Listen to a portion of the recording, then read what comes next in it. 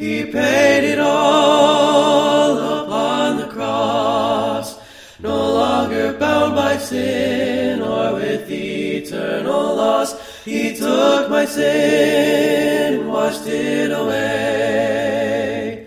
When I was immersed in that watery grave, I heard that gospel call because he paid it all. Hello and welcome back to the Been There, Read That podcast. This week we wanted to share the audio recording of a sermon that was recently delivered at a mission meeting down in Corpus Christi, Texas. The sermon is about how the resurrection is God's answer to evil and suffering. We hope that this is beneficial in your studies and that you'll enjoy. God bless. It's good to see everyone that's out tonight. It's been said a couple times already. We're very thankful for everybody's presence. I saw my cousin walk in and I heard her say, "What's my cousin doing here?" And that was the first thought that I had. What's my cousin doing here? There's people here tonight that I was not expecting to see, and apparently not expecting to see me either. It's very good to be here. I appreciate all the support from the congregations that have come out. We're very thankful for your presence tonight. I also want Chance to note, Chance is with me from our home congregation, and Randy talked to me at lunch. He says, "Man, you went short last night." And I thought, nobody at home will believe that. Glad to be with Randy so I can be the short speaker. He did a great job. He talked about trials and how trials sometimes cause people to wander away from the faith, and that's kind of what I'm going to talk about at length when we talk about God's answer to death and suffering. I don't know how it is that I've drawn this stick in life. I'm not called asking to marry people. I'm called to bury people. I do a lot of funerals, and I don't know why that is or how that's been. Funerals used to be very difficult for me to do. And yet, there is a special aspect of funerals. Funerals are actually a good thing in some ways. And we'll start off with the words of the wise man. He put it this way: "Better to go to the house of mourning than to the house of feasting, for that is the end of all men, and the living will take it to heart."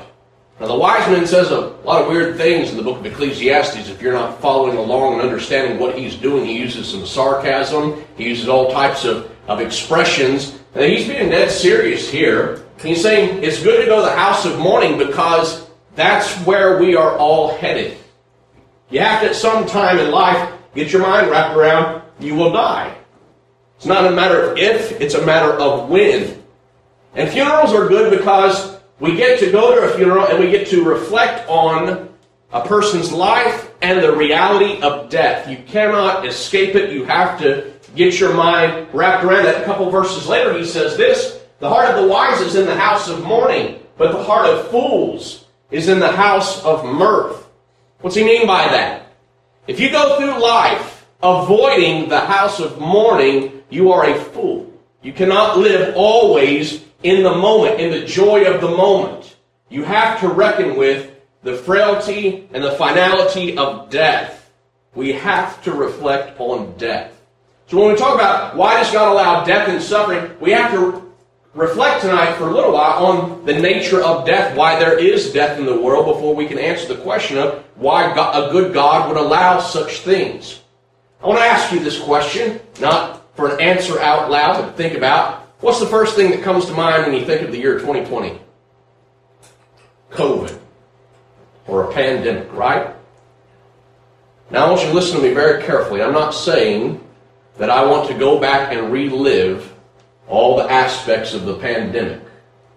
But there are blessings that come from it that you have to reflect on and grow from. Okay? Light shines brightest in the darkness. I want to talk about, one day I want to have a sermon on COVID blessings. Haven't done it yet. Okay, sure, just a couple with you. The first Sunday when the mandate came down that people aren't supposed to be worshiping, we assembled at church. People might have been a little bit nervous. I tried to break the ice. I said, when was the last time that all false religions were shut down in town? And we were the only ones open. That's a blessing.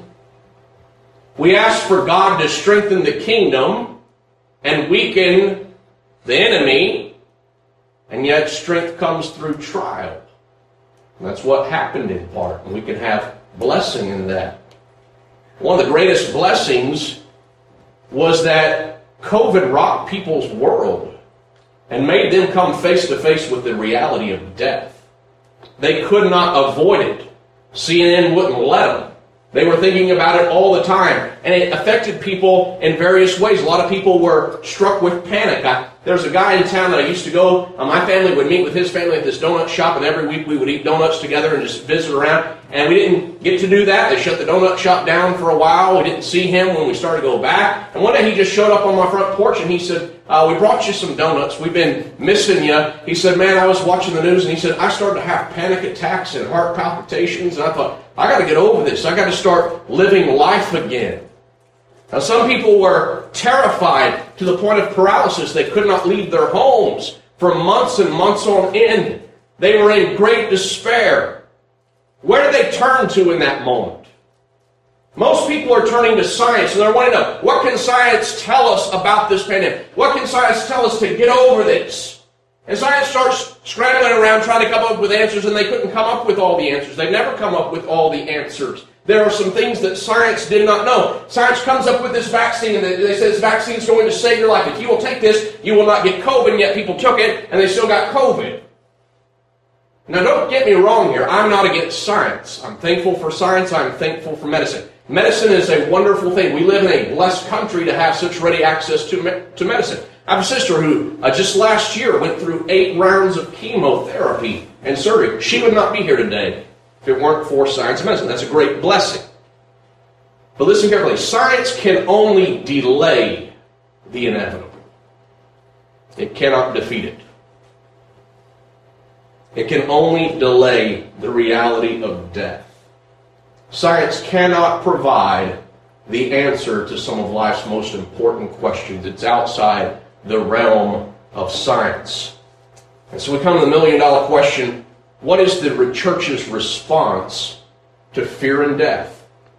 What is our response when we face a COVID-type situation, or when you're meeting with a person who has just lost their baby, or they've just lost their grandfather? What is it that we're supposed to say? How is it that we are supposed to react as the church?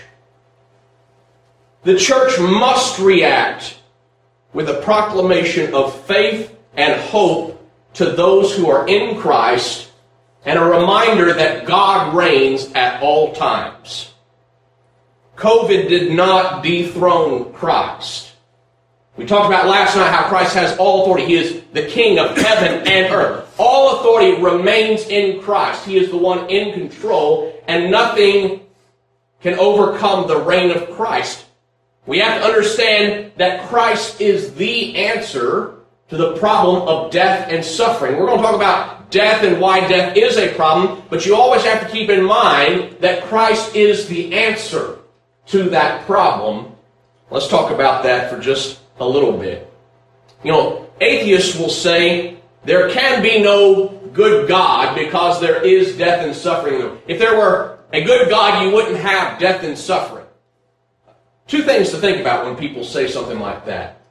How do they know what evil and death and suffering is without a standard of goodness? That's what C.S. Lewis had to struggle with. How can I say a good God cannot be in existence if there is evil and suffering, if there is not something by which to define good and evil? That's who God is. Number two, an atheist can say a good God would not allow this, but you know what? They still have not come up with a solution to the problem of suffering and death. Okay. And they cannot. It's an empty system that has no solution or hope. You can begin to question, how could a good God allow such thing? That's not a solution. Okay? We need to talk about the solution as well as really the nature of the problem. The problem began near the beginning. Not in the beginning, but near the beginning. I want you to go back with me to Genesis chapter 1. In Genesis chapter 1, the beginning of creation, from God's vantage point, He begins to create things, and He keeps saying something at the end of creation points. He keeps saying, it's good. It's good. It's good. It's good. It's good. It's good. And then we come to the creation of mankind, and he says this. Then God said, let us make man in our image, after our likeness, and let them have dominion over the fish of the sea, and over the birds of the heavens, and over the livestock, and over all the earth, and over every creeping thing that creeps on the earth. I've made all these things. He says, let us make man in our image. This is God the Father, God the Son, God the Spirit, designing humankind in their likeness. They're going to share in our reign over the earth. We're going to delegate some authority to them so that they can have dominion over creation. And then he says this, it was very good. Okay. Here's the point. In the beginning, there was no evil, death, pain, and sorrow. It was good and very good. God is not the author of evil and death and suffering. Get that in your mind. He is the God of life, of goodness. So how do we get to where we are? Look at chapter 2, verse 15, familiar passage. Lord God took the man and put him in the Garden of Eden to work and to keep it. And the Lord God commanded him, saying, you may surely eat of every tree of the garden, but of the tree of knowledge of good and evil you shall not eat. For in the day that you eat of it, you shall surely die. Do not eat of this tree, this one tree. That's the rule. If you do, death gets unleashed. Now that's a choice that you have. Are you going to submit to God and obey His law, or are you going to bring death into the world? God creates goodness and abundance, everything man could ever dream of having on earth. God is not the author, and He says, if you do this, you will be the author of death. Enters the devil. Chapter 3, verse 1, now the serpent was more crafty than the other beasts of the field that the Lord God had made. And he said to the woman, did God actually say, you shall not eat of the tree in the garden? Here he begins asking for clarification of the law. Did he actually say this? Now she got it secondhand from her husband. And he's attacking the wife, and he's saying, did God actually say this? And so she clarifies, and she says, and the woman said to the serpent, we may eat of the fruit of the trees of the garden, but God has said, you shall not eat of the fruit of the tree that is in the midst of the garden, neither shall you touch it, lest you die. She understands clearly what the rule was, and you might have some discussion about why this bit about not touching it is at an end, but clearly she knew she was not to eat of it. She's clarified it, and so now that it's been clarified, he rejects it. He says, but the serpent said to the woman, you will not surely die. For God knows that when you eat of it, your eyes will be opened, and you will be like God, knowing good and evil. There's a 3-letter word injected, so small, but with such great ramifications, you will not die. There's little addition there. You cannot add to or take away from the Word of God. You will not die. God is really, He's being a mean God. He's wanting to withhold some goodness from it. Absolutely wrong. God made all good. Give Him access to it. He's saying, I don't want you to eat of this. You eat of it, you'll die. That's the evil. And the devil said, no, there's more there for you. He's holding you back. And so, when the woman saw that the tree was good for food, and that it was a delight to the eyes, the tree was the desire to make one wise, she took of its fruit and ate, and she also gave some to her husband, who was with her, and he ate. Listen to this. He was with her, and he ate. Apparently, Adam is standing there beside Eve, and the devil is talking to Eve and tempting her, and Adam just lets it happen. He hasn't protected the garden. He hasn't protected his family as he should. He just stood by. In fact, later on, 1 Timothy chapter 2, there's more clarification. For Adam was formed first, then Eve, and Adam was not deceived, but the woman was deceived and became a transgressor. In other words, when Adam ate the fruit, he did it with his eyes wide open. He made a choice. I want to be united with my wife in death rather than with my God in life. Listen carefully. Death came about because man chose with eyes wide open to open Pandora's box and let death loose. It is man's problem, not God's problem. The good God created all things good for His glory and for His honor, and man unleashed death. God allows death to occur because man chose it. It is a problem of our creation, and yet a problem that is beyond our fixing. We cannot work enough. We are not smart enough, intelligent enough. We do not share the divine element that can overcome death. You can work and work and work. Science can go on and on and on. It can only delay the inevitable. God is the only one who can bring about the solution to the problem.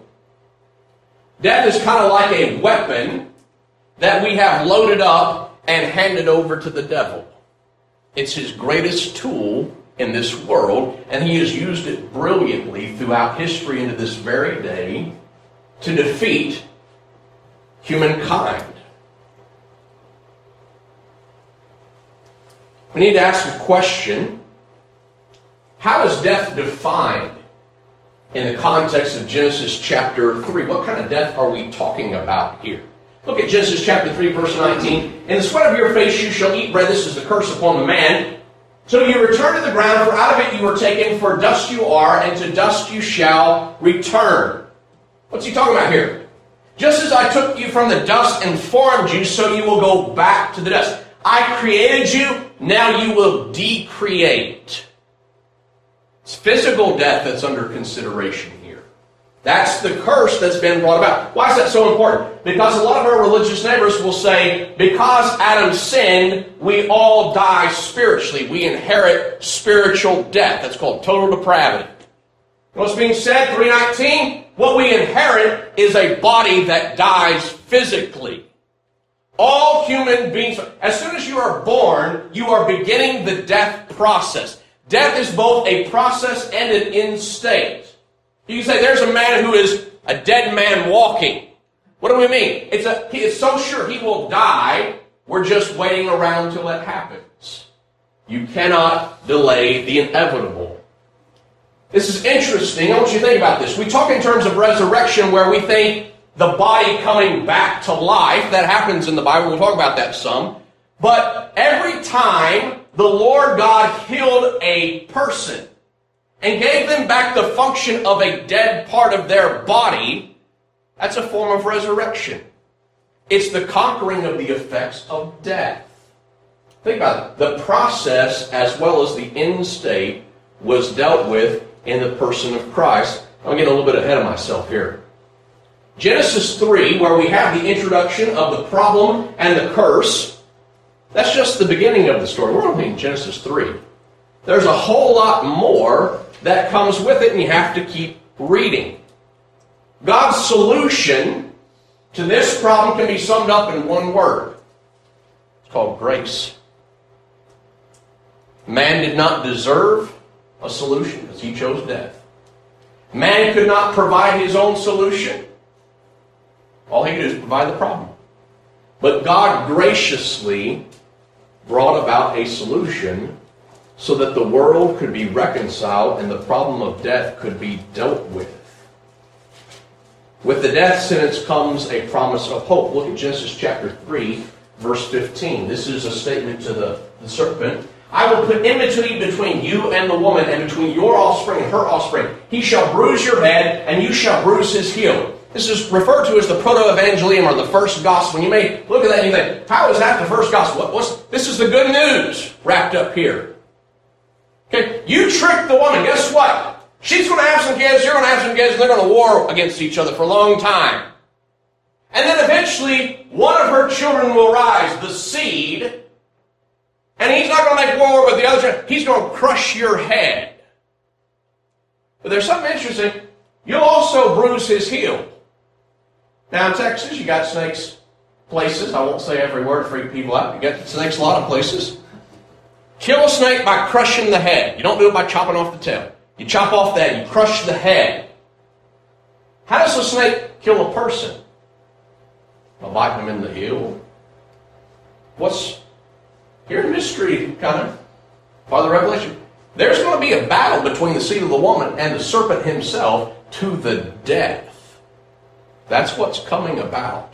And that's key for us to understand and start looking for as we go throughout Scripture. Now the woman heard this. She's promised a seed. You know what's interesting? And just a couple verses later, Adam renames his wife. And he says this, and Adam called his wife's name Eve because she was the mother of all living.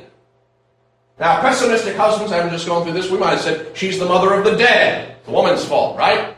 But he says she's the mother of the living. Why? Because in one of her offspring is going to be the Savior that's coming to bring life. They're anticipating salvation and the return of life through the promised seed. We go a little bit further, chapter 4, verse 1. Now Adam knew his wife, Eve his wife, and she conceived and bore Cain and said, I required a man from the Lord. What's she say there? Here's the man-child. Here's the seed that's going to crush the serpent. She's excited about this child that's born. Unfortunately, not the case. This is Cain. What do we know about Cain? Well, 1 John chapter 10, for this is the message that you heard from the beginning, that we should love one another, not as Cain, who was of the wicked one and murdered his brother. And why did he murder him? Because his works were evil and his brother's righteous. Cain was not the seed of the woman to bring salvation. He was of the seed of the devil. And he kills his brother Abel, who was of the righteous seed. You know, later on in Matthew chapter 23, when Jesus is raining down woes upon the Pharisees and the scribes and Sadducees, he says, on you shall come all the blood from righteous Abel to Zechariah, son of Berechiah, who he killed on the altar. He's saying Abel was a prophet to whom I spoke, and you killed him, and you'll kill me just like you did all the prophets. Cain, the seed of the serpent, killed Abel, the seed of the woman. But notice what goes on here again in Genesis chapter 4, verse 25. And Adam knew his wife again. This is after Abel is killed. And she bore a son and named him Seth. For God has appointed another seed for me instead of Abel, whom Cain killed. He has appointed another seed. You know what appointed means? It means raised up. Abel was the righteous one, and he dies, but God raised up the hope of the seed. What are we learning here? The devil can kill people. God can keep raising up, important term, the seed hope. Okay? We go a little further. Genesis chapter 5, verse 29. I want to pause here. You reckon when Adam and Eve ate the fruit that they figured the first funeral they would go to would be their child's? How'd you like that as a parent? They probably expected, yes, I will die. I'll live 900 and some years, long life, and then I'll die. But they had the experience, the first time they experienced death. One of their children killed their other child. They lose one, and the other one is alienated, sent to wander across the world. That means they're losing grandchildren too. And yet God raises up the hope in Seth from his line, and he called his name Noah. This is the seventh from Seth. Noah means rest, saying, this one will comfort us concerning our work and the toil of our hands, because the ground which the Lord has cursed. When God cursed the land, when he cursed the man. Noah, we think we're going to name him Rest. Here's rest, because he's going to bring, what are they saying? This is the seed. This is the one God promised us. He's going to bring us the salvation, the rest. The curse is going to be undone in this one. Well, what goes on in the story of Noah? Well, you have a scene of what I would call decreation. What I mean? God covers the entire world in water. Where were we in Genesis chapter 1? The world was without form and void and was covered in water. And out of the water starts coming land. What happens in Genesis? Later on here in chapter 6 and 7 and 8, God puts the world back in water. That's decreation. He destroys every living, breathing thing. And then out of that starts to appear the land. And the animals come off the ark, and Noah comes off the ark, and the world is repopulated. This is a scene of decreation and new creation. Here's the point. The world has gotten so wicked, it's filled with, God says we're going to hit reset and start over again here. And yet, even though he starts things over again, there's going to be some more problems that fall. In Genesis chapter 6, verse 8, the Bible says, Noah found grace in the eyes of the Lord. Okay? Noah did not save himself by himself. Obedience was required in building the ark, but God was gracious in giving him the blueprints for the ark and allowing him to build the ark and being patient with him as he built the ark. That's grace. God providing the solution and saving this man. I saw a meme a while back, a brother had posted, and he said, grace did not save Noah, obedience did. And I thought, buddy, you got that wrong. Obedience and grace are not opposed to one another. They work together. It was gracious of God to do such a thing. Whenever they emerged off the ark, God said, he blessed Noah and his sons and said to them, be fruitful and multiply and fill the earth. Where have we heard that before? That's the commission he gave to Adam. Noah is the new Adam figure. We're going to start over here. Okay, so get this. Cain kills Abel, but God raises up Seth. Things get wicked. God kills all the seed of the serpent. Starts over again with Noah and his family. What happens? Evil starts cropping up again. Not very long after. We're back in a vineyard, in a garden. There's some forbidden fruit. Man gets drunk. Some nakedness occurs. A lot of repetition here. And a curse comes down. And very shortly thereafter, we're in Genesis chapter 10 and 11, where we have nations rebelling against God. And here we are again back in mass confusion. Much death and sorrow and wickedness filling the earth against God and contrary to his will. Here's the point that you're supposed to get in just the opening chapters, and this goes on throughout the rest of the Bible.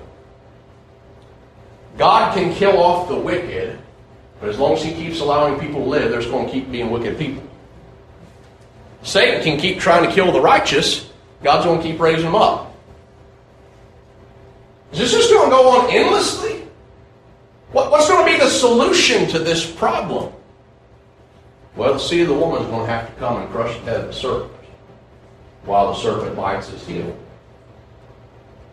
This is Hebrews chapter 2, verse 14. Inasmuch then as the children have partaken of flesh and blood, he himself likewise shared in the same, listen carefully, that through death he might destroy him who had the power of death, that is, the devil, and release those who through fear of death were all their lifetime subject to bondage. For indeed he does not give aid to angels, but he does give aid to the seed of Abraham. Therefore in all things he had to be made like his brethren, that he might be a merciful and faithful high priest in things pertaining to God, to make propitiation for the sins of the people. For in that he himself has suffered, being tempted, he is able to aid those who are tempted. Why was it necessary for God the Son to come and take on human flesh and walk amongst men? So that he could share in our humanity, in our death, and through death bring the defeat of death. People ask, why would a good God allow suffering and pain and death in the world? Man chose that. The better question, why would a good God send his righteous son, his sinless son, to die on behalf of wicked men who deserve death? Because God's not like us. He's a gracious and a good and a loving God. And he brings the solution that we could not provide for ourselves. He came to defeat it. It says here that death was the weapon. Through the fear of death, Satan has reigned over people. People who are outside of Christ ought to be terrified of death. That's how Satan rules. But as Christians, we should have no fear of death because that weapon has been stripped of its power through the resurrection of Christ. I'm going to just be straight with you. It bothers me, it worries me when Christians are afraid and terrified of death. That's where the devil wants you to be. There is no sense for a Christian being afraid of death. We're not under bondage any longer. We have been free. The victory has been assured. And you say, well, Nathan, I look out here in society, I'm watching the news, and it doesn't look like there's victory that's taking place. That is the earthly perspective that's called walking by sight. And there is the divine perspective called walking by faith, where by faith we see Satan cast out of heaven, where we see him cast down, where we see his head crushed as Jesus dies on the cross and then resurrects. Paul would say in 1 Corinthians chapter 2, had he known that Christ was going to come back, he would not have crucified the Lord of glory. That was his undoing moment. Because if God can raise Jesus from the dead, he can do it for you and me too. And there's nothing for us to be worried about any longer. There's no reason to be afraid of death. Because though this body perishes, it's coming back to life. Though our friend dies and we're separated and we missed him. And I'm not saying it's wrong to be sad at funerals. I'm sad when I'm separated for a long time from a friend. But one day, by faith, if they're in Christ, we'll be back together. Because the fear of death has been taken away. He gives aid to the seed of Abraham. When God made the promise to Abraham back in Genesis chapter 12, what did he say? That in you shall all the nations of the earth be blessed. It's never been just about Jews. This was God's plan for the redemption of mankind who would turn back to him and submit to his reign. He's offering hope, the hope of the resurrection.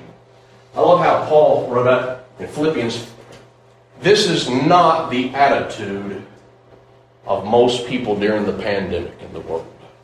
Think about that. Yes, I will rejoice, for I know that through your prayers and the help of the Spirit of Jesus Christ, this will turn out for my deliverance, as is my eager expectation and hope that I will not be at all ashamed, but that with full courage, now as always, Christ will be honored in my body, whether by life or by death. For to me to live is Christ, and to die is gain. If I'm to live in the flesh, that means fruitful labor for me. Yet which I shall choose, I cannot tell. I'm hard pressed between the two. My desire is to depart and to be with Christ, for that is far better. Do you look at it as being far better to depart and to be with the Lord? While we're here living, we use that as opportunities to be fruitful in our family, in our congregation, in our community, to try to give other people the hope of the resurrection. But if we were going to be selfish about things, and it's just about me, it's far better to go to be with Christ. Think about what he says in 2 Corinthians 5:6.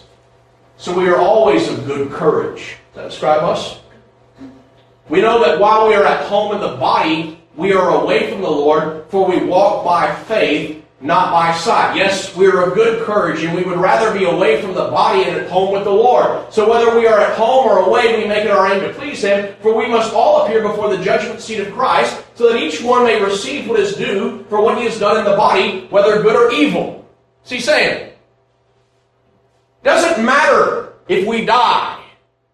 If we walk by faith, if you're walking by sight, death is a terrible enemy. But if you're walking by faith, you have the hope of standing before God one day in glory for his honor and for his glory to receive the reward. He said this in chapter 15. But in fact, Christ has been raised from the dead, the first fruits of those who have fallen asleep. That's a fact that nobody else can get around. What makes Christianity different from all religions is the resurrection. That is the sticking point. That's why in the book of Acts, every time there's a gospel sermon being preached, there's discussion about the resurrection. The apostles just go around rubbing the resurrection in everybody's face because they're going to have to deal with it. This is the hope of the gospel. That's the good news. And we got on a phone call, and we were talking about what topics we were going to discuss at this meeting and stuff. And we got off the phone call, we decided on some things, and it hit me, and I had to write them back. I said, hey, can I teach on the resurrection during the gospel meeting? It seems like in the book of Acts, they always talk on the resurrection whenever they're having evangelistic sermons. Maybe that's something that I should incorporate in my teaching. Are we fixated on the resurrection? Christ is the first fruits. He's the first one that got planted in the ground and then sprouted up and was given his resurrection body. The glory and honor of God.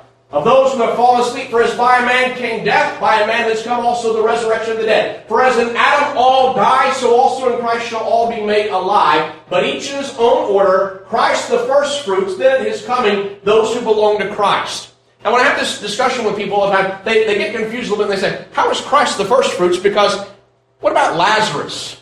And what about that person that Elijah raised from the dead? I mean, there's people that have been raised from the dead. Yeah, in fact, whenever Jesus died on the cross, Matthew says the rocks were open and so were the tombs, and dead people got up and stayed around the tombs until Jesus had appeared again, and then they went back into the city. Why is God raising him? And how can he be the first fruits? Here's how Christ is the first fruits. His resurrection was unlike any other because God put life back in his body and it never came out. Death is the separation of spirit and body. Christ was resurrected bodily from the grave, and then he ascended to heaven to the right hand of God. He's the only one to be raised from the dead, never to die again. Lazarus was raised, that's amazing, but he died again. We're looking forward to the day when we are raised bodily from the ground, never to die again. How do we know? That's a fact that will happen because Christ is the first fruits. Never forget that and always proclaim the glory of Christ. That brings us to two passages I want to close with. We come to 1 Peter chapter 3, and we'd love coming here to verse 21 where we talk about there is an antitype which also doth now save baptism. I love using this passage with people, and I'll introduce and I'll say, now, be honest with me. Does baptism now save or not save? The devil introduced 3 letters, and all you got to do is change one here. Does baptism now save or not save? That's the critical question. But in doing that, sometimes we miss a little bit of what's going on in the passage. Look, it begins, for Christ also suffered once for the sins, the just for the unjust, that he might bring us to God, being put to death in the flesh, but made alive in the spirit. What's he doing? Christ died and was resurrected. That's where he begins. Notice where he ends. Through the resurrection of Jesus Christ, who has gone in heaven and is at the right hand of God, angels and authorities and powers having been made subject to him. What's he talking about there? Death and resurrection. So at the beginning and the end, what's under consideration is the death and the resurrection of Christ. What's sandwiched in between? 2 stories. The story of Noah and the ark. What do we say Noah and the ark was? Decreation and new creation. You know what that's called? Death and resurrection. You know what that's followed by? Baptism doth also now save. You know what happens in baptism? The old man dies and the new one comes alive. That's called death and resurrection. Noah and baptism are sandwiched in between the death and resurrection of Christ. The death and the resurrection of Christ is what brings Scripture together and gives its continuity. It's what's talking about the first creation and the new creation, the resurrection of the body, death and God's answer in resurrection. We have hope because Christ came. He lived as a human, he died, was buried, and then God didn't leave him there. He raised him from the dead, never to die again. And because of that fact, we have hope if we share in his death, burial, and resurrection. Well, how do we do that? Paul would say it this way, do you not know that all of us who have been baptized into Christ Jesus were baptized into his death? We were buried therefore with him by baptism into death, in order that, just as Christ was raised from the dead by the glory of the Father, we too might walk in newness of life. When we teach the concept of baptism, we have to stress to people, this is how we share in the new creation that is Jesus Christ. He came and died and was resurrected. That's our hope if we are buried in him and raised to walk in newness of life. That's not me saving myself. That's grace given from God that we could share in such a hope. He came to crush the serpent and to bring about hope of the resurrection. Now, if you're here tonight and you have not obeyed the gospel, what do I mean by that? You have to believe Jesus Christ is the Son of God. John chapter 3, verse 16, that's what Christ said. You have to repent of your sins, quit living your life, submit yourself to the reign of Christ, Luke 13:3. Confess his name, Matthew 10, verse 32, and be baptized in water for the remission of sin. Share in his death, burial, and resurrection, so that you can have the hope of the resurrection. If we don't share spiritually in the resurrection of Christ, We will not share in the hope of the resurrection when the physical comes. Though we die physically, yet there is a resurrection awaiting for God's people. The answer to death and suffering in the world is Christ and His resurrection. If you're here tonight, you need to obey the gospel. Why don't you do that? If you need to make your life right, you've not been living in light of the resurrection. Renew your faith and your hope in Christ as we stand and sing. Better is our sacrifice. He paid the price. He paid it all upon the cross. No longer bound by sin or with eternal loss. He took my sin, washed it away.